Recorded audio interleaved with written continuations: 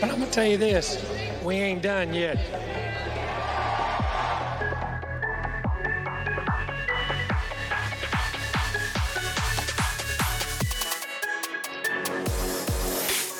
Howdy and welcome back to the Ineligibles podcast. My name is Will Stone. He's Chase Caldwell. He is Robert Behrens. We are 10 days away from the kickoff of Aggie football against New Mexico. We're 9 days if you're listening on the podcast. It's finally here. Like, it's close enough where you can get excited, but there's still those 10 days to get through and try to find a way to entertain ourselves until then. But guys, are we feeling all right? Are we feeling good? Feeling great. We have football on the TV this weekend. Granted, not all that great of games, but this weekend it starts. Yeah. So it's glad to be back. Yeah, man. Yeah. You got college football this weekend. I had my fantasy draft. We got NFL preseason. Like, football is back. It's not fully back yet, but we can always say that the off season's over. Right.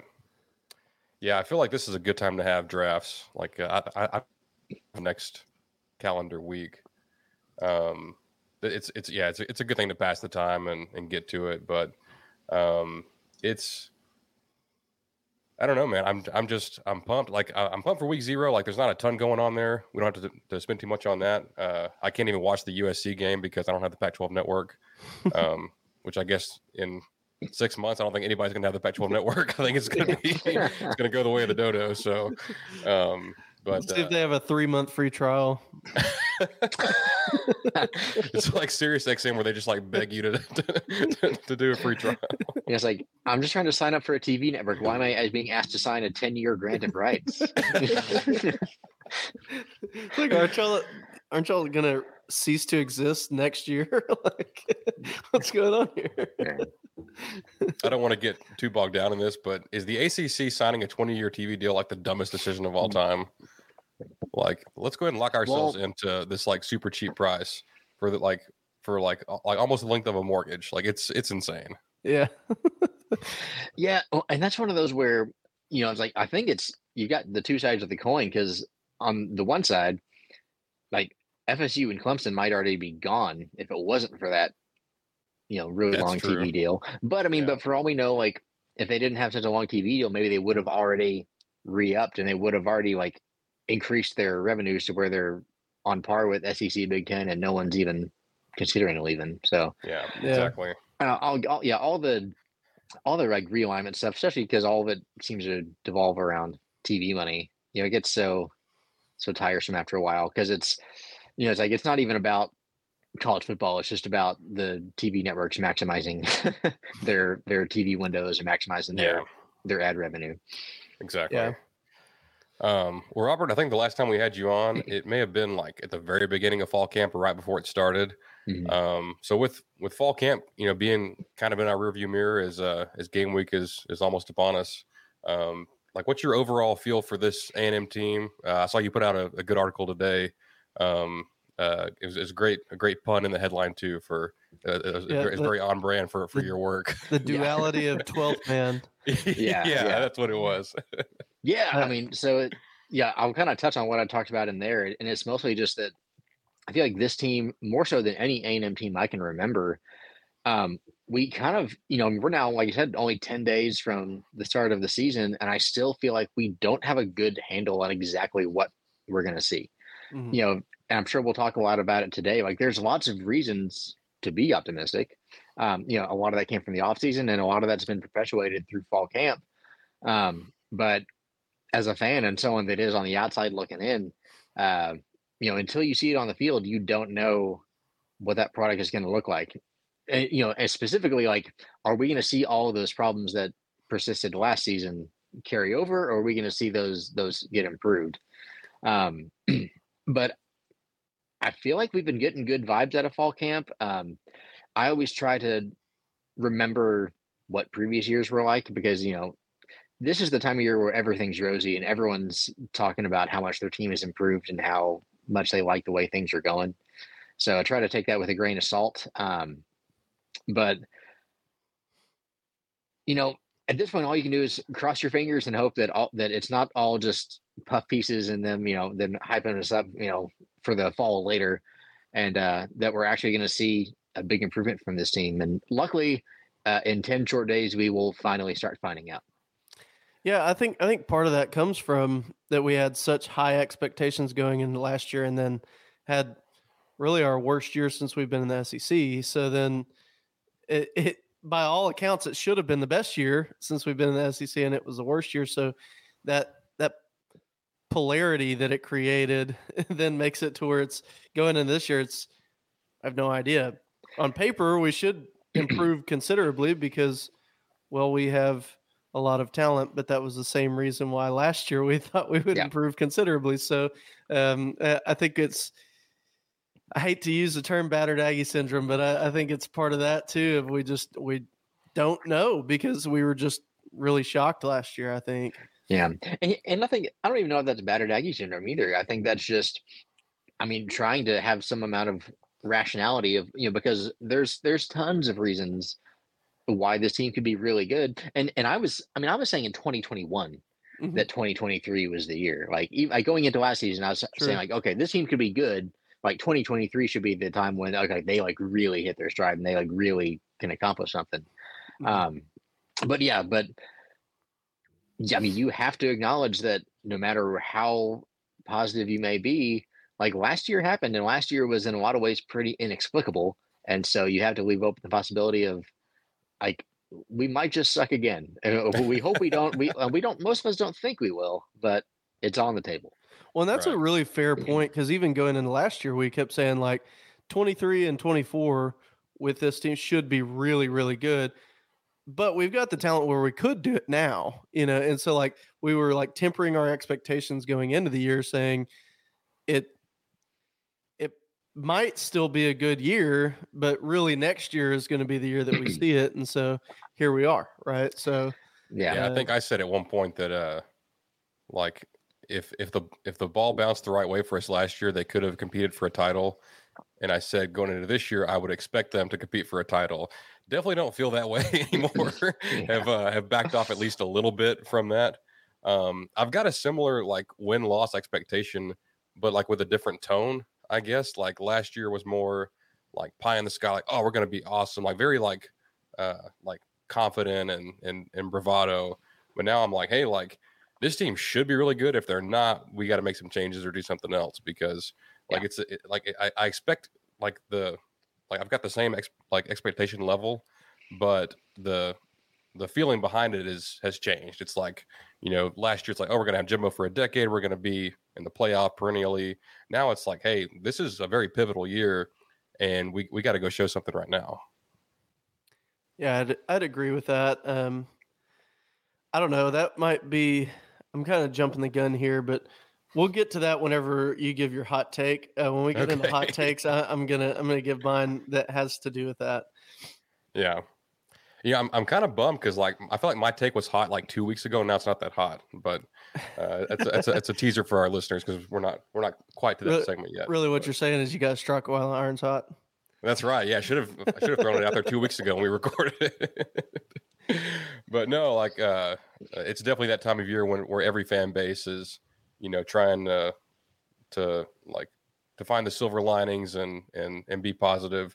I checked on the Arkansas board yesterday. They all think that they're going to win 10 games. It's the best D-line they've had in decades. And I'm like, maybe, but I'm not sure how reasonable that is. I'm not sure how reasonable my expectations for my own team are. But I guess let's start with a couple of preseason superlatives. Let's start with offensive breakout player. So guys that I think would not fall into this are like an Evan Stewart. And that's probably it on offense. Like everyone else, Ainias, Moose, like he's kind of broken out already. But anyone else is pretty much on the table. So does anybody want to go first there? Has anyone got a strong opinion? I would say one of the tight ends, for obvious reasons. With the injury at that position, I think you'll see one of them come on strong. But that's just kind of been Jimbo's MO. We have tight ends come on and they can play early. jump onto the scene a lot of times. I'm going to take the obvious one, and one that if you're an Aggie fan, you've heard a lot about over this offseason, and that's Noah Thomas, sophomore wide receiver. I think he 6'6"? Is that right? Yeah. And like all reports are, I mean, the guy was the spring MVP. Basically, people just saying that he just basically is borderline unguardable. So if you can pair him with Evan Stewart, Moose, Anias, that suddenly becomes a pretty lethal wide receiver combination if we can have any kind of a semblance of a functional offense this year. Yeah. Like he's a guy that every outlet has talked about. At the open practice, it was very obvious. His talent level was very obvious. Insane catch radius, can catch a ball in traffic. If it gets near him, he's gonna haul it in, and he can create separation too. So I'm very pumped to see him. I'm thrilled to see the tight ends as well. Mine may be a cop out, and y'all can tell me if it is, because I've got a backup just in case. But I'm picking Connor Wigman, and he hasn't been announced as the starter yet. We expect that he will be. Played a little bit last year. Had 2 starts that were very good, 2 that were pretty forgettable. But in my opinion, and just just from watching him with my own eyes, and just his ability, and especially what he has around him, I think by the end of the year he could be a top 3 quarterback in this league. He could be the best quarterback in this league. That may be too much to ask of a true sophomore in a new system. Hopefully the O-line is at a level to, let him have success. But he's a recruit that I've been more excited about than pretty much anybody else in the past, I don't know, 5 or 10 years. So I feel like we've been starved for a great quarterback since Johnny, and we've had good quarterbacks, but I think he's that guy to really, elevate us to that next step and be that guy that everyone around the country talks about. That's the best quarterback in that league. Yeah. I agree wholeheartedly. And I think he absolutely counts as a breakout candidate, because even amongst people that are assuming he's the starter, you see SEC QB rankings out there, and they have Wegman in the bottom half of the conference. Yeah. Which I agree. I think they're going to end up looking foolish by the end of the year. And you talk about he was kind of hot and cold in his starts last year. Somewhat pun intended, because his 2 poor starts were exceptionally cold weather. Yeah. But the good news is, based on my experience this summer, it will never be cold here again. So we should be in good shape. Man, we should be undefeated at home with our weather that we have. Isn't that the truth? My backup was Cam Dewberry. I think he's got the ability to be like an all-conference level guard. At the open practice, he was the only O-lineman that I saw Coach Adazio give a fist bump to. So I'm very excited about what he can do. All right, this one may be a little more difficult just because there's so many guys on this side of the ball that could do this. But as far as defensive breakout player, is there anybody that stands out there? Is it fair to say Tony Grimes?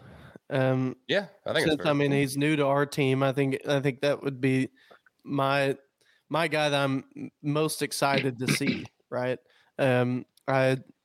Because I've followed him. I've said this on the podcast several times, but followed him his whole career until now. So it's kind of cool for me to see one of those guys. Most times when you get a transfer, you might be familiar with the player, but a lot of times they're coming from a school. You don't really know too much about him. You got to go do some research on him. He's one that I've been watching since he was in high school. And so I'm excited about him. I think he'll be a breakout on our D-line or defense.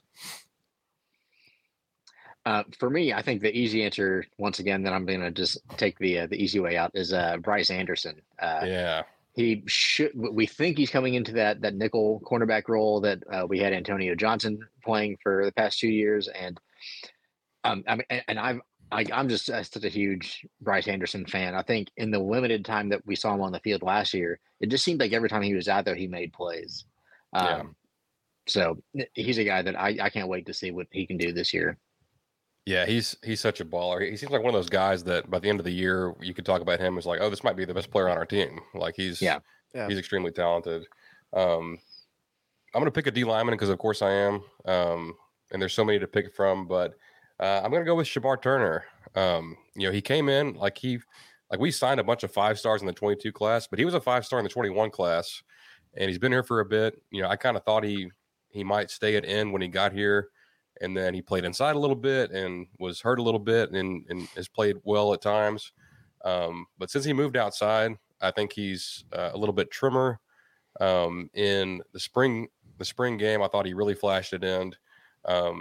In the open practice, I thought he really flashed him more, and we're hearing some more things about him. So I don't know if he's going to be like a 12-sack kind of guy, but he's a guy that I think will provide some pass rush, can play the run extremely well, and just be kind of that, like that veteran and that leader on the defensive line, along with McKinley Jackson, who has definitely already broken out. But sure, great picks, guys. Last one for player.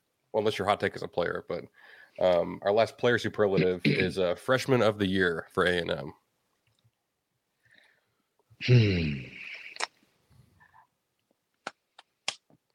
It's a tough one that because hard.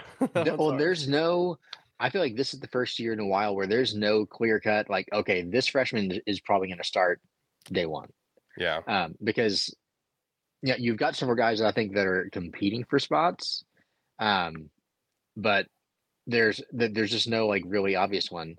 I think for me, I'm actually going to go maybe a little bit outside the box. I'm going to say Dalton Brooks, because he was a guy I love his high school tape, and so there may be a scenario where he really doesn't see the field this year just because A&M's already pretty well set up at DB, but I wouldn't be surprised if he either sees some time at safety, or maybe even you see Bryce Anderson end up at safety and Dalton Brooks in that nickel spot, because like his high school tape looked amazing, and you see him in fall camp, and we're only seeing tiny little snippets of it, but man, he looks like a guy who's ready to come in and play in the SEC for sure. He does, yeah. I like that pick a lot.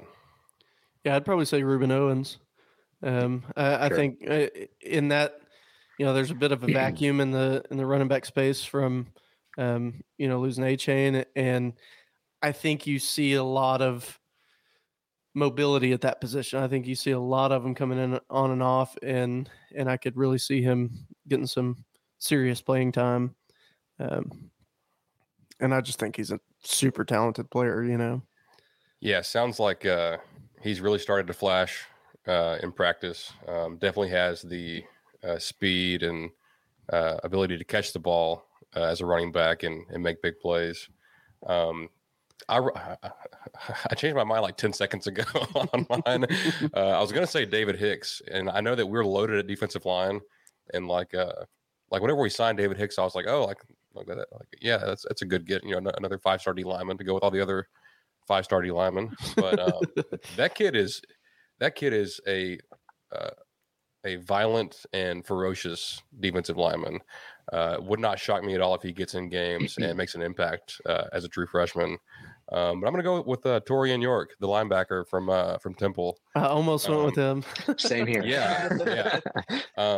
Which kind of reminds me of Anais in the sense that he may have been like one of the last 2 or 3 guys in the class that we went out and offered or at least made a push for. Mm-hmm. And just is never going to have Luke Kuechly or trying to think like a Devin White type athletic profile, but just a smart physical downhill football player, a true middle linebacker, I think, at least between the ears, and with the way he's able to play. Jimbo said he says that he's 13 going on, or he's 18 going on 30. He's very mature for his age, and that's a spot that we had good play there for a minute.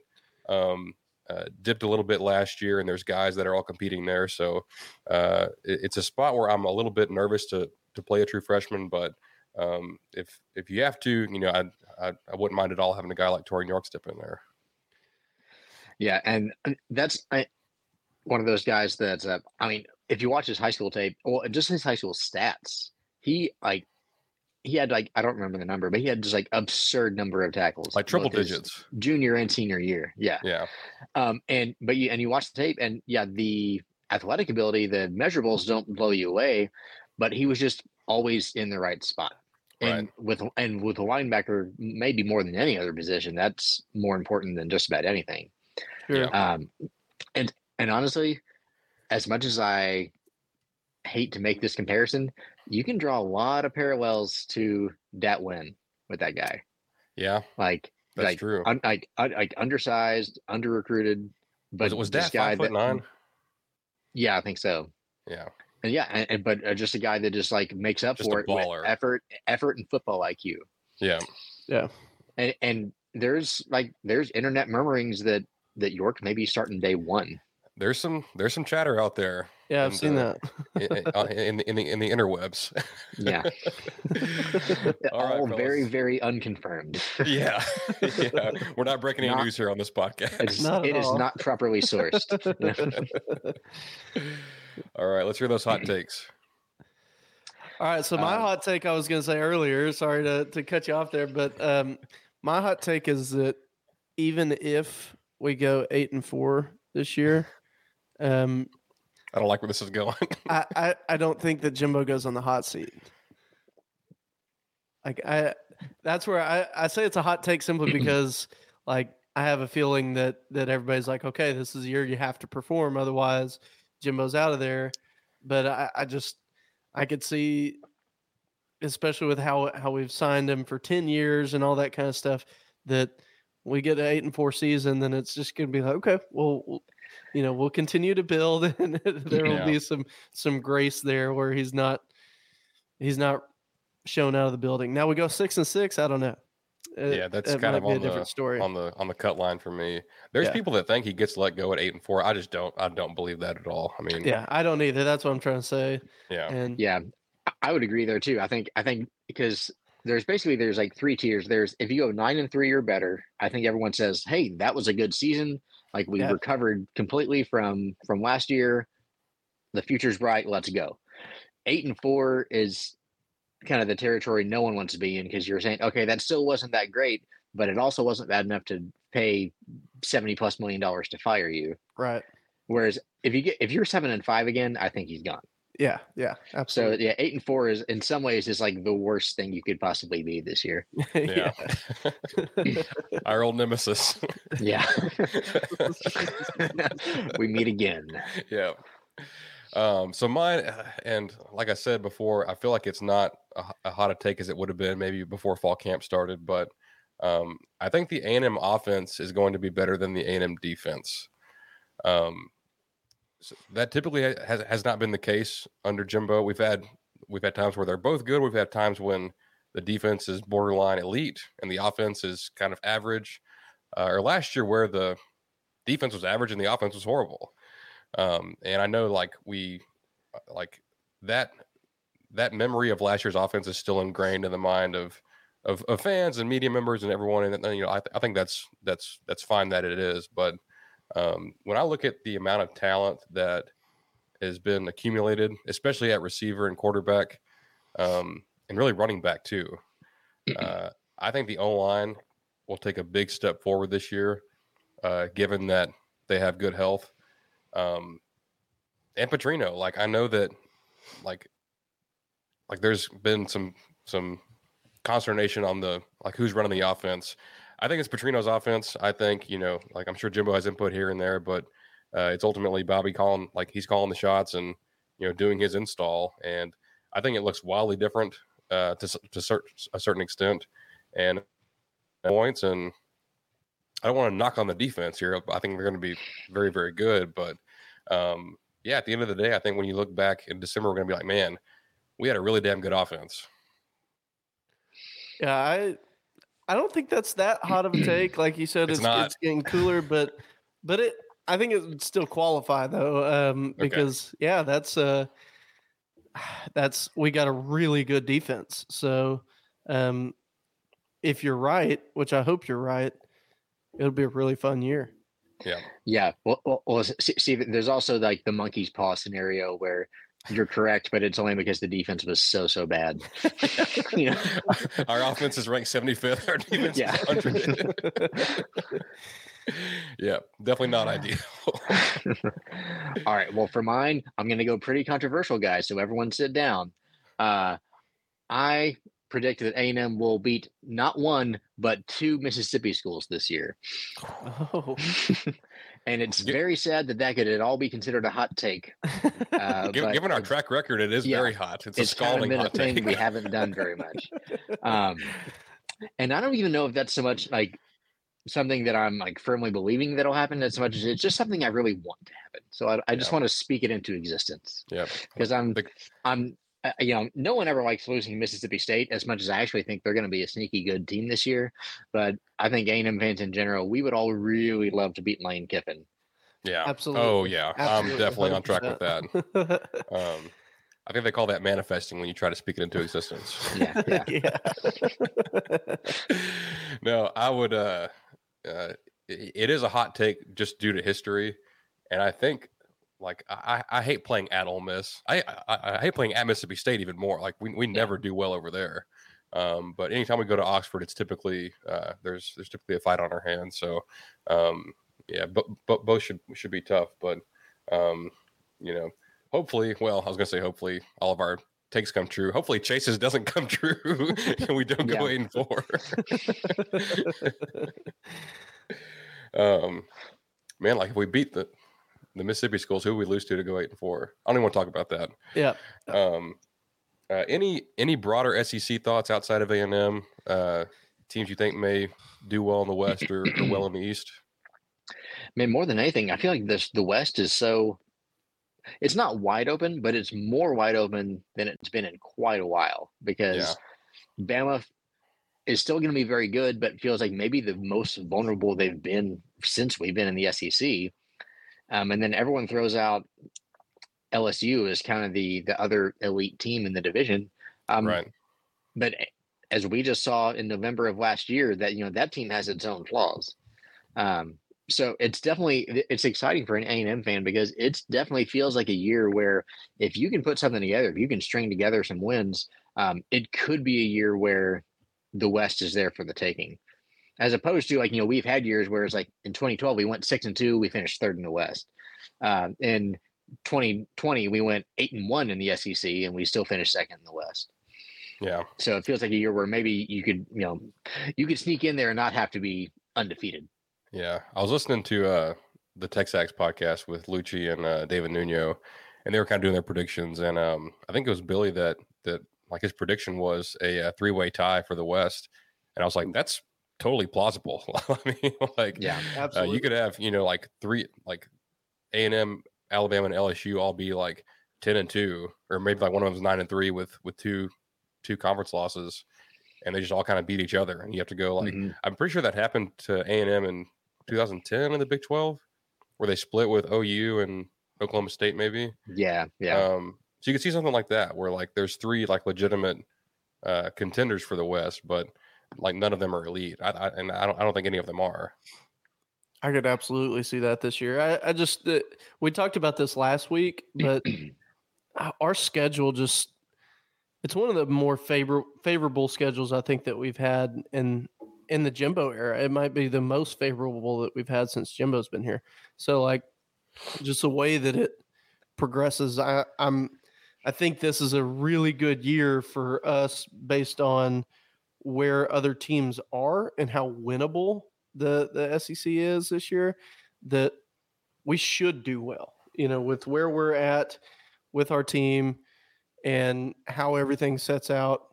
It should be a year that there's not that, 3-headed monster that we're going against that we just have no chance against. Cause I just don't see that on any of the teams that we face.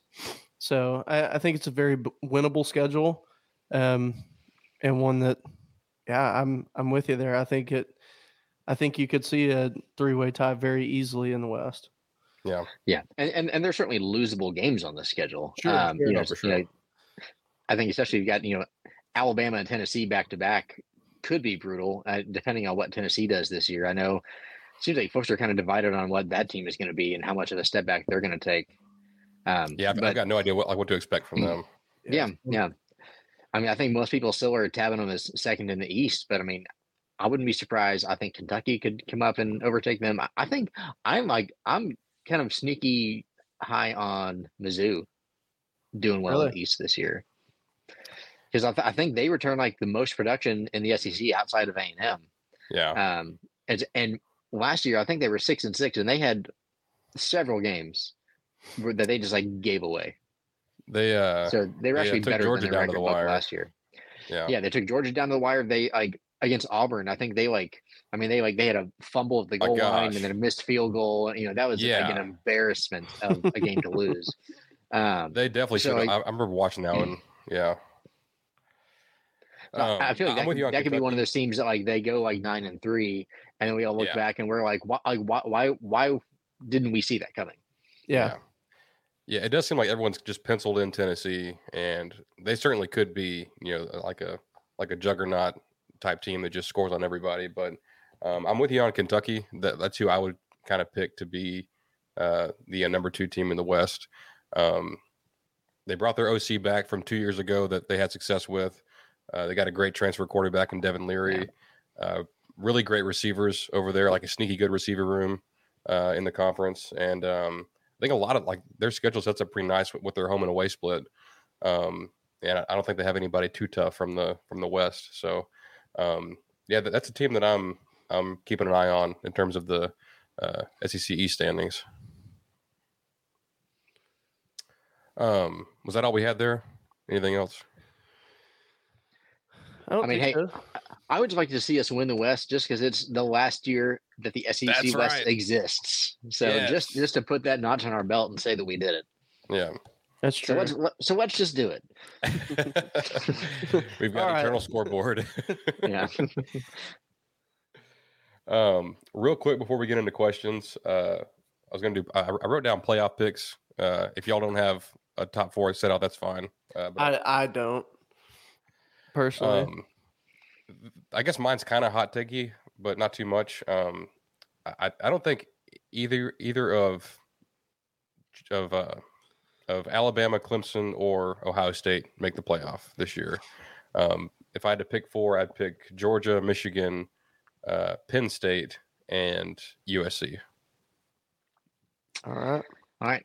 I'm somewhat similar to you. I got Georgia, USC, Penn State. But then I actually threw in Clemson.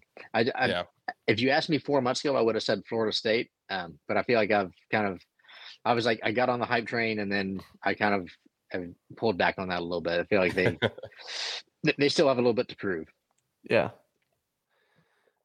Yeah, I think so. And plus they have to play LSU in the first game. So that could be tough for their playoff hopes. Yeah. All right. We got a pretty good batch of questions here. Let me pull this tab over. First one, I've got to go with my guy Pierce. Pierce listens to all of our stuff and is always asking good questions. So we definitely appreciate your support, Pierce. He asked if you had to trade Wigman and Petrino for another QB and OC duo, who would it be? My first thought was Caleb Williams and whoever the OC is at USC. Well, I mean, essentially Lincoln Riley is the OC right. at USC. So yeah, I think that one's a no-brainer because that was the first one that popped into my head. I'm trying to think, like, what would number 2 be? I personally would like Michael Penix Jr. I think he's a really good quarterback. And then I don't know as much in terms of OC and the coach, but I know that his OC went with him or is now, I guess, his head coach at Washington, the DeBoer. Yeah. So. When I think their actual OC Grubb was I think us and Bama both tried to hire him this offseason. Really? And he stuck at Washington. So that's actually one that I wrote down for mine was Penix and Washington's OC. I thought about Bo Nix and Will Stein is the Oregon OC. He was at UTSA for the past couple years, but I don't want Bo Nix to be my quarterback. I don't think. I know he looked great last year, and maybe he's a really good quarterback, but I don't know. It's there's just not a lot of dominant college quarterbacks out there right now. Yeah, one other I'll throw out there I think would be a decent one. I'm not sure I would trade it, but it's another candidate. Is over at Clemson with Garrett Riley and Cade Klubnik. Yeah, that has the potential to be a pretty lethal combo. That's good. And and I know we all don't want to say it, but Sark and Quinn Ewers is certainly on that list as well. Oh, yeah. Sure. I'd also have J.J. McCarthy at Michigan and Sharon Moore. I think he's a really good OC. I like what they do up there. Someone posted the other day that J.J. McCarthy was on play action plays. He had the number 1 QBR in the country, and on non-play action, he was like 55th. I think they definitely do a good job of playing to his strengths, but you'd like to see that the non-play action come up just a little bit from 55. But I think he's a pretty good quarterback. But I mean, I do feel like though, of all that list we just named, the only one for me that was like a slam dunk no-brainer, yes, I would do that trade tomorrow, is USC. Yeah. Every other one, like you could make the case, but you could also sit there and be like, well, I don't know. It's like yeah. Each have pros and cons. Yeah, like I'll just take my chances with Connor and Petrino. Yeah. Which that honestly to me, just like the thought process of kind of going through who would I trade it for really makes me excited about Wigman and Petrino, because I'm like, man, we might have one of the best combos out there, Yeah. If I hadn't just watched, I watched the replay of whatever bowl game that Texas played Washington in. And if I hadn't watched that, I would be all in on Penix. But the way he throws the football just is so uncomfortable looking to me. Like it's like a roller coaster just watching him go through his throwing motion and throw the ball. Like it works out more often than not. But I'm not sure if my A&M heart could handle that if that was my quarterback. Any pick for way too early Heisman?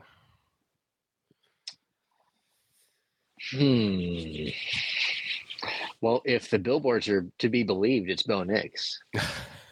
I love that teams are doing that again. I think it's so cool. I'm trying to think who might jump up there. Because once again, the easy answer is Caleb Williams because he's the defending Heisman winner. Right. But that almost never happens. Maybe like a Blake Corum at Michigan. Yeah, that could be a good one. Although their backup is also really good. Yeah, I know, but it's time for a non-quarterback to win.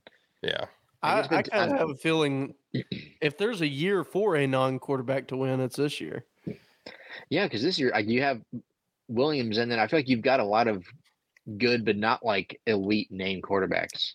Yeah, like I think Penix and Bo Nix both are going to have like good years, but not like, oh my god, like that's a Heisman level, year.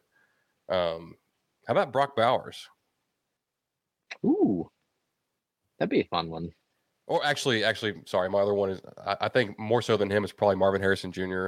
Just for like the school he plays for and how good he is. The NFL scouts are just salivating over his ability, like best receiver in the last 15 years type of stuff. So he's definitely a guy that could just put up like I forgot what like the numbers that Devontae had the year he won the Heisman, but could definitely be similar to that. I don't know, man. Something's really appealing though about a tight end winning the Heisman. Yeah, it'd be really cool. And Bowers is so dang good; like he could definitely accomplish that. It's amazing he still has eligibility. I feel like he's been playing for Georgia for like 5 years. Yeah,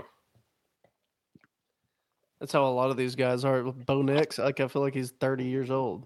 Yeah. He probably actually is though. he's probably at least like 23 or 24. Any coaches on the hot seat at this time? I think Neil Brown at West Virginia is probably one, because that's one like they were pretty bad last season. So I feel like he might be the one that it feels like every year now we have a coach fired in like September. Mm-hmm.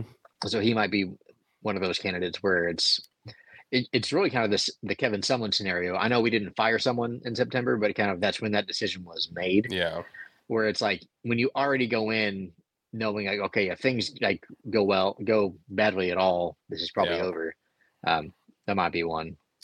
Yeah, I think West Virginia plays Penn State in the non-con, and if Penn State beats them like 55-0, like it could be let's just go ahead and call it. Yeah. Or if they do that and then lose their first Big 12 game to whoever it is, I don't know, like Cincinnati or Baylor or somebody. You could say Jimbo, just if things were to get really bad, but it wouldn't be in the middle of the season. No way. I don't think that's dude, on the table. We have to make it till January 1st. Yeah, that's true. At least take $9 million off of that. Yeah. I'm trying to think like who else might be on that list. I think maybe Justin Wilcox at Cal, and Cal like who knows what they're gonna do. Like I bet they actually keep him just for some sense of stability, with like not knowing what conference they're gonna be in. Because he's pretty solid, but it's hard to win at Cal. In terms of SEC, there's nothing that really comes to mind unless if Sam Pittman, if they tank this year and go like 5-7, his seat could get hot. It's not hot right now at all, I don't think. But if they kind of have a down year, I could see that. Yeah, another situation that's similar to Jimbo is Mel Tucker at Michigan State.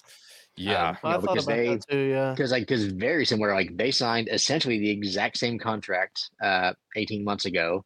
They both went 5-7 last year, and so I think he's in a very similar situation where if they suck again this year, they have to make a tough call of like, do we want to pay this man that much money just to go away? Yeah. I know that people talk about Jimbo's contract all the time, but the Mel Tucker one, it's got to be the worst one that I've seen. I know what's his face at Notre Dame, Charlie Weiss. I think his was pretty bad, but that's been so long ago. It couldn't have been on the just sheer amount in terms of dollars that Mel Tucker got. And after one good year too. Yeah, because people talk about Jimbo. Yeah, I mean he got the extension after finishing number 4 in the country, but more importantly, like he was already someone who had won multiple conference titles, who had won a national title. So like you weren't basing it solely on that one good year. You were basing it on that compounded by, like the recruiting and the success at his previous stop. Sure. Tucker got the same deal and his resume pales in comparison to Jimbo's. So yeah. Also, maybe Mac Brown at North Carolina. Yeah. They had a top 5 pick at quarterback last year, which they'll have again this year, but they went 8-4, I think. He's getting on up there in age. He's been on up there in age, but he's just, he's not getting any younger. And I could see them maybe he probably wouldn't get fired. He'd probably resign or retire or whatever else. Yeah.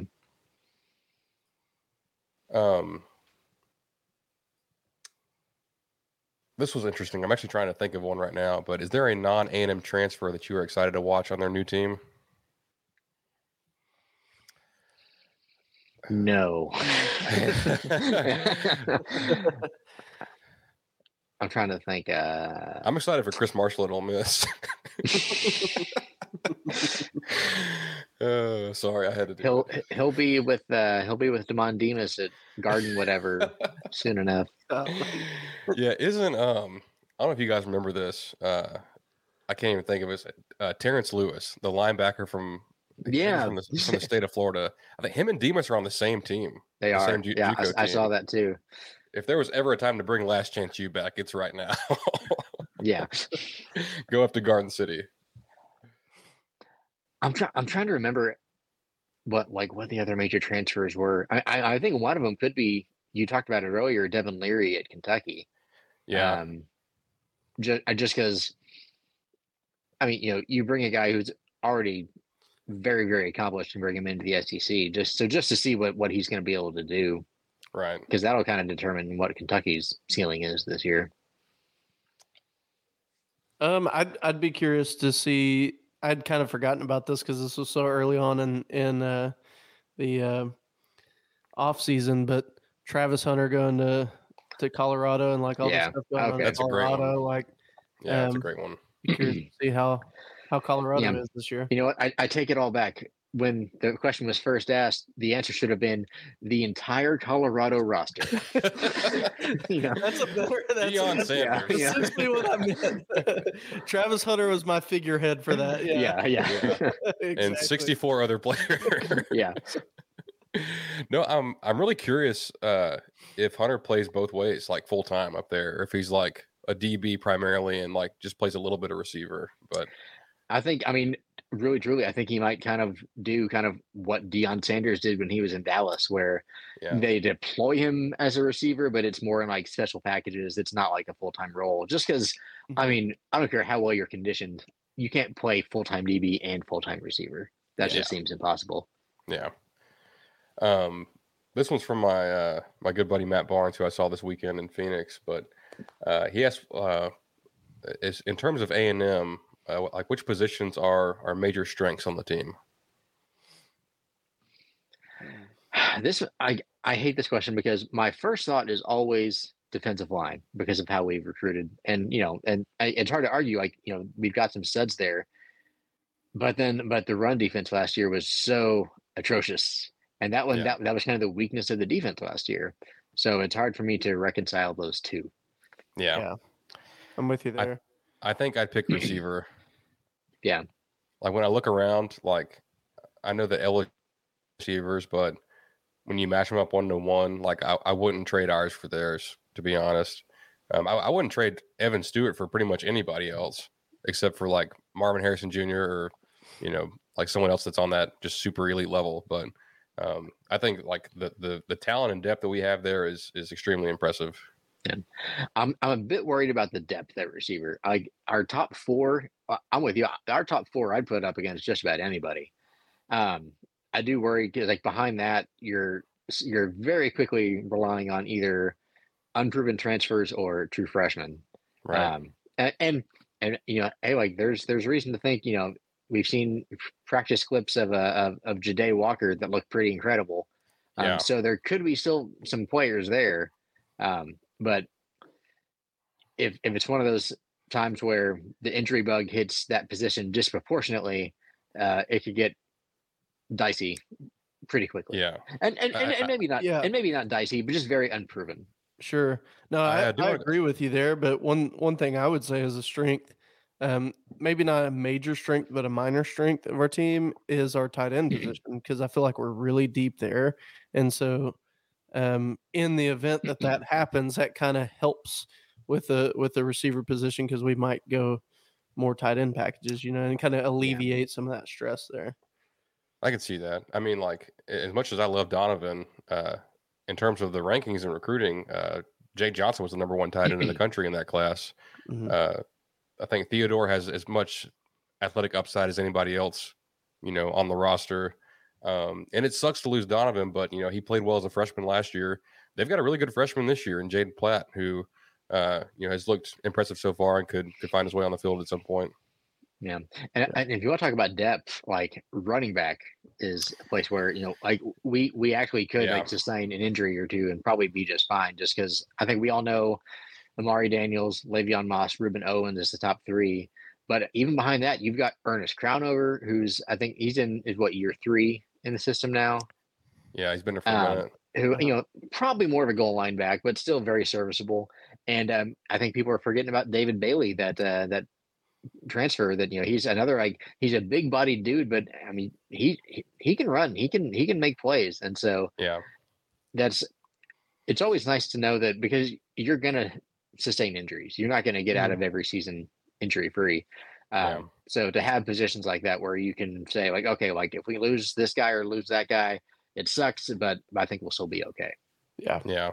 I think back to, I think it was 2015 and Trey Carson had to play like all the running back snaps, and he was hurt, but like he just wasn't as hurt as the other guys. And he just had to carry like the whole like the whole like all the carries for the team. I am curious how they get used, but yeah, as far as depth and just overall like team strength, yeah, I think running back's a great decision there. I do want to clarify that I said I wouldn't trade receiver rooms. I would definitely trade with Ohio State. I do want to make that clear. I don't think our receiver room is better than theirs.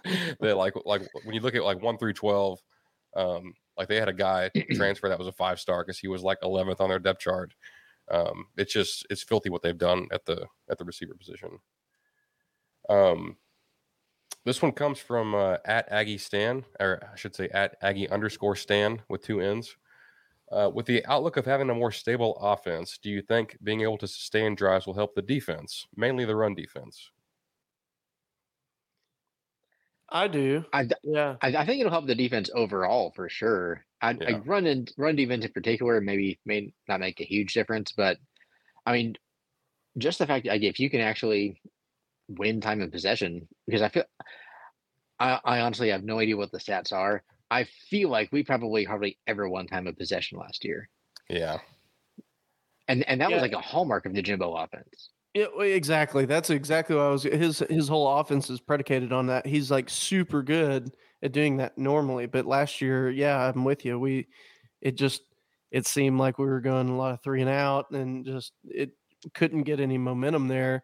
And that's where I feel like Petrino, I said this last week, where Petrino, I don't know that you see just an entirely different offense. Like I think you see a pretty standard offense of what we've seen with some additional little things here and there, but it's really more of the times when we're down. Like Jimbo's offenses are great when we're up by a touchdown. You know, if we're playing from ahead, it's great. We always win the time of possession. Everything's great. But if we're playing from behind, it just doesn't have that quick speed. And so that's where I think our offense will uptick to where we will, even in times of us being down, we might be able to, score quicker. Because I feel like everything that we did when it comes to offensive stability, even if we were down by 2 scores, we're eating up the clock all the way down, and sure, we get a touchdown, but we're still behind, and so that idea really works when we're ahead. But really what I think the new stability that we're giving this offense is if we need to play from behind, we can. Yeah, I would definitely agree with that. It felt like in the past where if you got down 2 scores, you're like, man, do we have enough in the tank to create big plays or be able to mount a comeback in this thing? I think you definitely will see that with Petrino, and I think it's going to help the defense. I think because I think it will be pretty efficient, like to the point where we're not there. There shouldn't be a lot of 3 and outs. I don't think. I think that really was a hindrance on the defense last year. We kind of answered this one already from Dan Shum on Twitter. It says, what does the tight end position look like without Donovan Green? But he also asked about the expectations for the offensive line this season.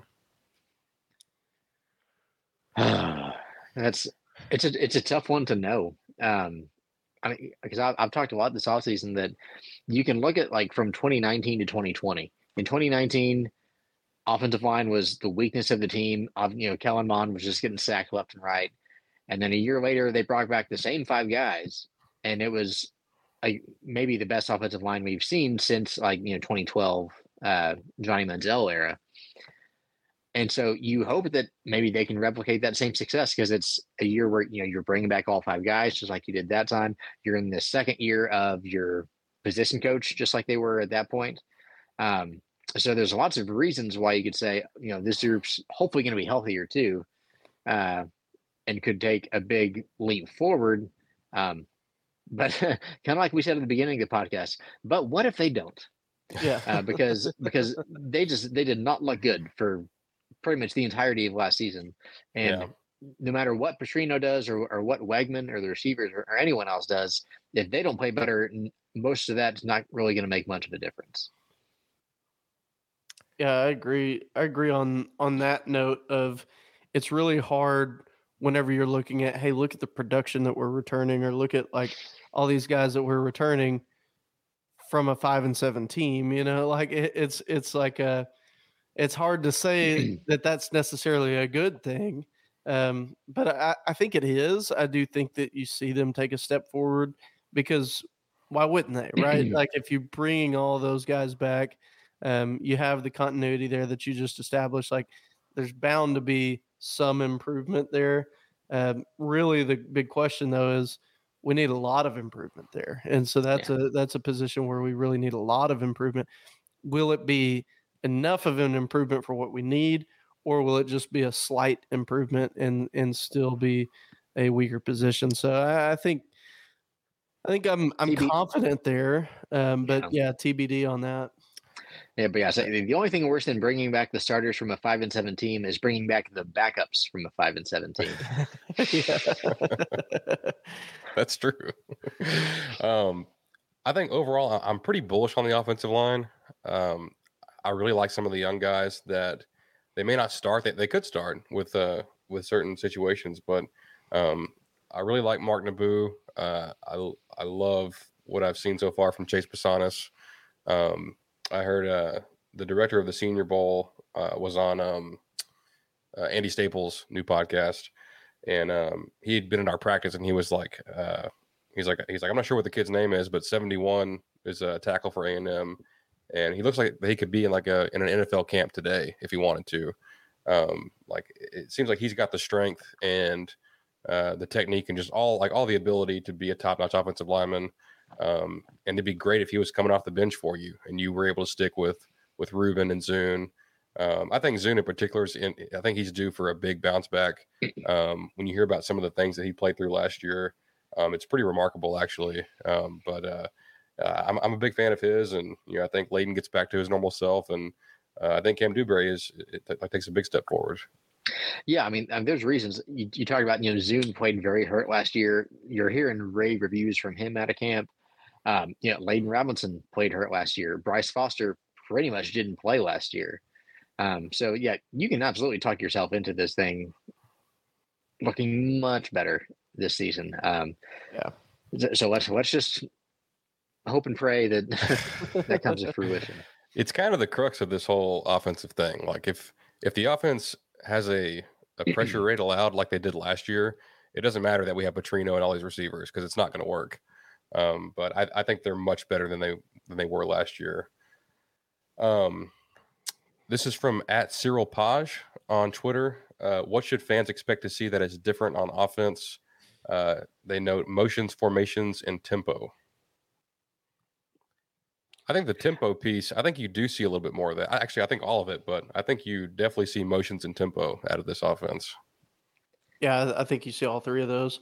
I really think motion and tempo are going to be the most evident, right? Like I think that's where you really see changes early on. I think the formation changes are going to come as the season progresses, and that goes back to what I was just saying a little bit ago of, I really think that some of the big changes that we'll see really won't come into effect until we're playing from behind.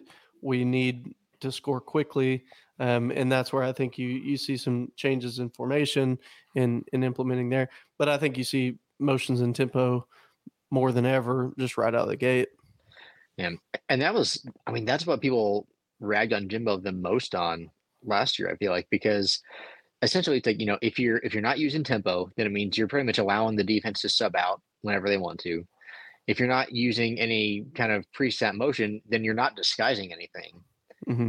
And so it's like you're just like all you're doing is just making it easier on the defense. And so, yeah, I think those are two very simple things that I think we will see, that even if the offense was exactly the same, could make a big difference. The one other thing I'll add was, I know TexAgs had a interview with Evan Stewart. That was it was one of the free ones, so I'm not like divulging any paywall information. But he was talking about basically just like how much the focus is on explosive plays, and just as an A&M fan, I know like their whole point is to hype us up. But yeah, after seeing such a dearth of explosive plays for the past several years, that would be a welcome change. Yeah.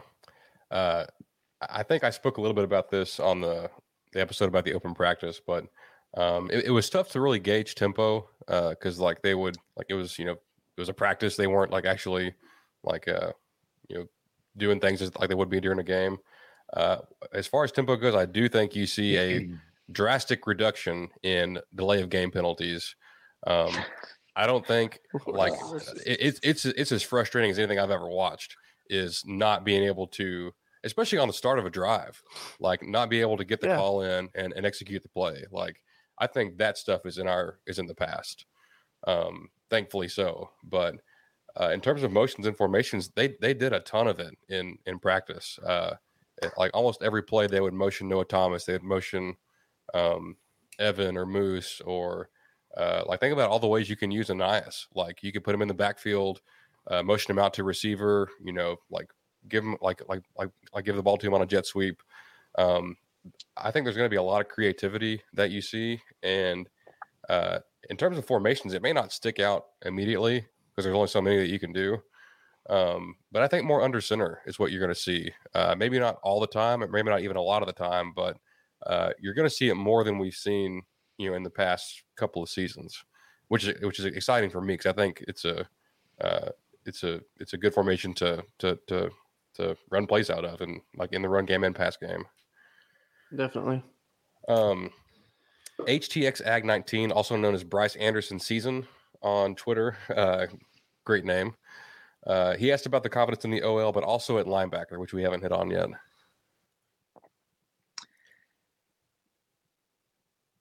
Linebacker stuff, because I feel like it's probably our thinnest position on the team. I think Edgerrin and Cooper, you can lock in as a starter. Outside of that, we all thought it would be Chris Russell. It sounds like maybe we might actually see Torian York there. And then you've got J.D. Davis, who's a transfer, Marshall Harris, a sophomore, and Damian Tanford, a freshman. And that's pretty much it. Yeah. So it's scary. Like if there is a weakness of the defense, I think that's probably it. Yeah, I'd agree there simply because of the lack of bodies at that position.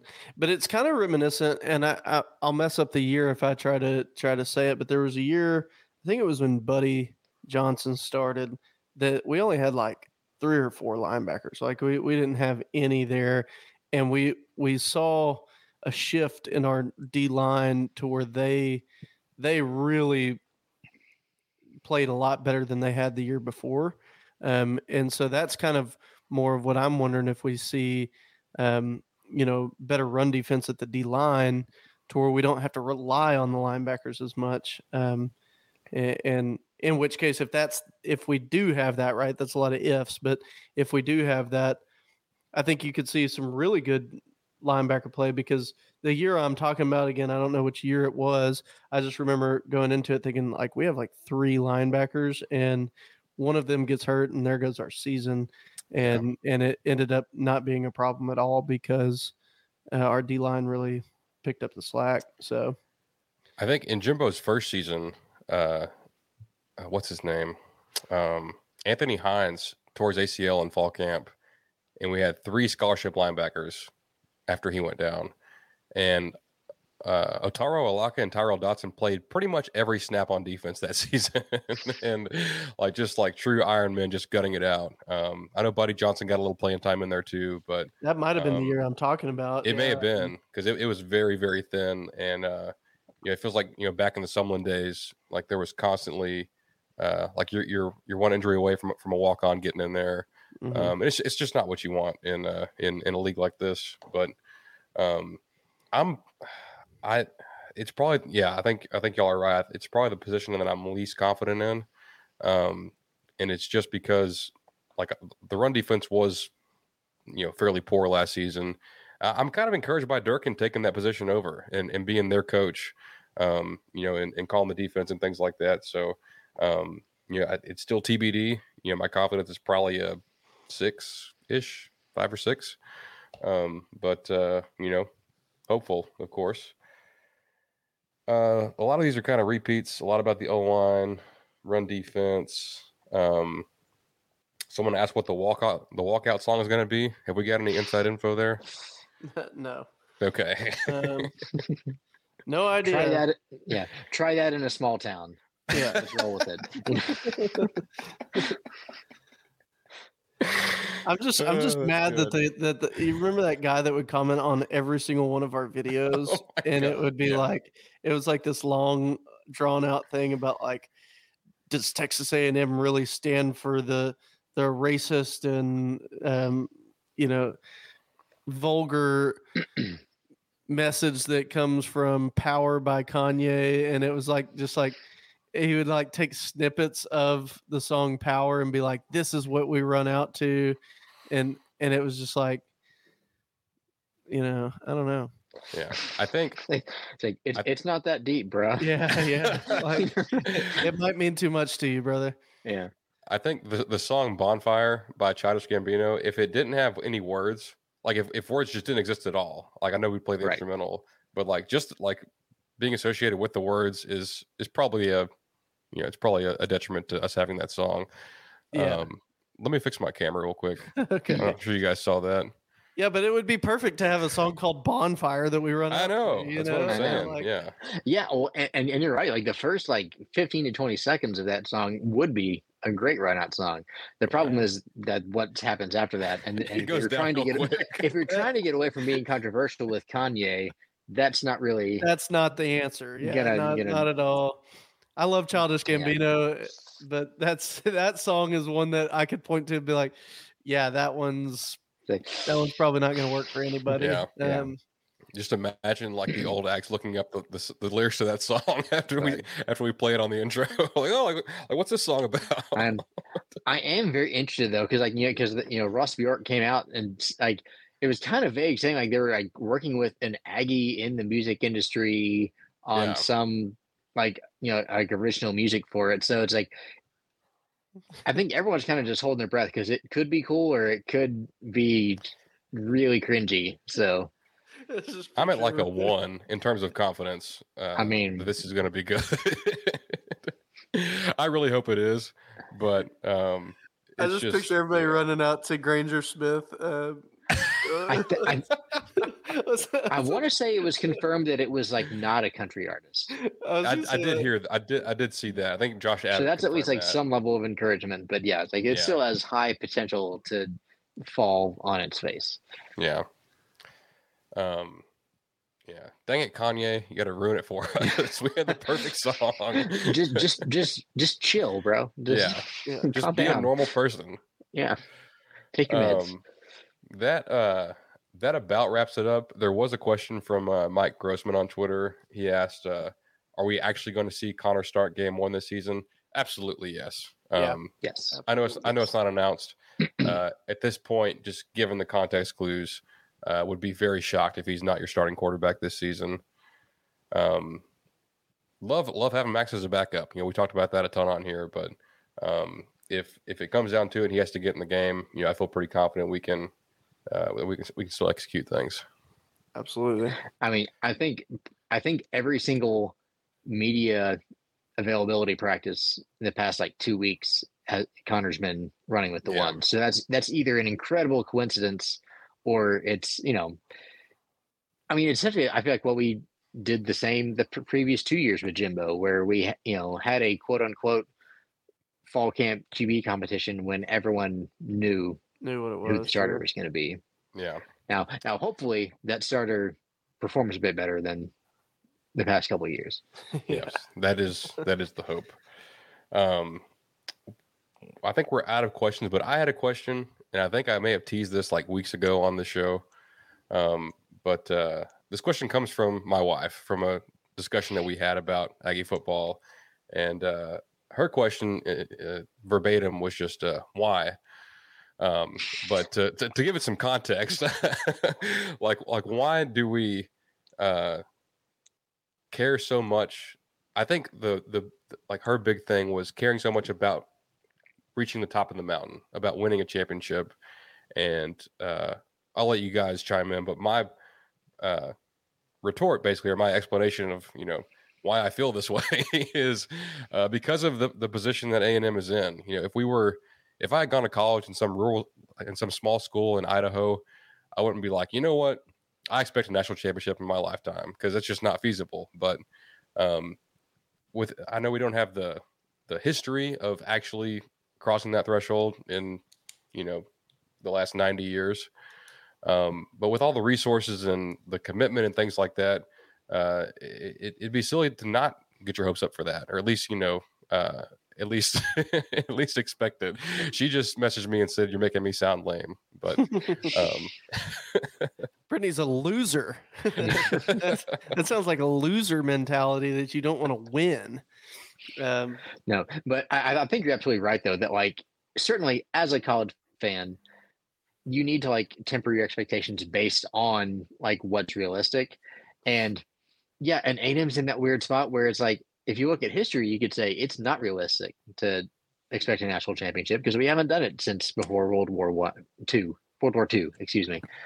But yeah, like all the ingredients are there. Like if you bring a coach in, like, and ask him, it's like, what is Ohio State giving you that we aren't giving you here? I don't know what that answer would be.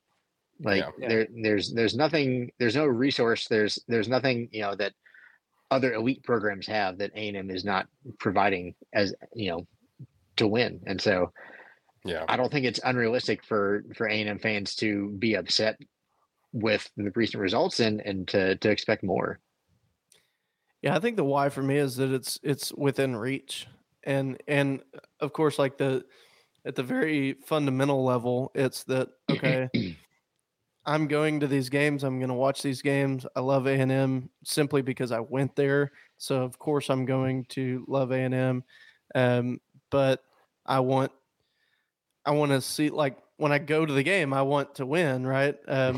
We went to the Rangers game, thanks to Brittany, and we lost, and that was no fun, and so, yeah, I mean, that's a fundamental level. It's more fun to win, but I think it's more of that, hey, it's very possible for us to, and, look, we could get one and then just wait 75 more years again, and get another one. That's fine with me. I don't care.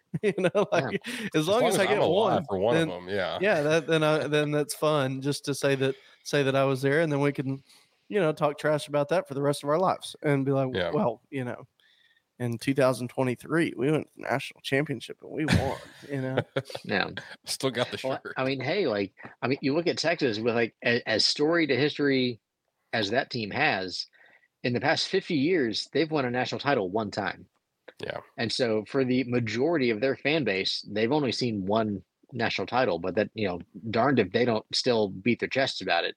18 years later. I guarantee like the big Texas fans watch that game every year, at least once a year. I would. They watch that game. I personally have watched that game like 20 times, probably. It was a good game. It was a lot of fun. A lot of good talent there. So it's I also think watching that with an A&M jersey, I think things change. Like maybe, 20 years ago when we were in the Big 12 and, the athletic department was kind of a mess and no one's on the same page. Like, I think that, it was pretty far-fetched then, but with the move to the SEC, especially today, like it's one of the two true power conferences. Like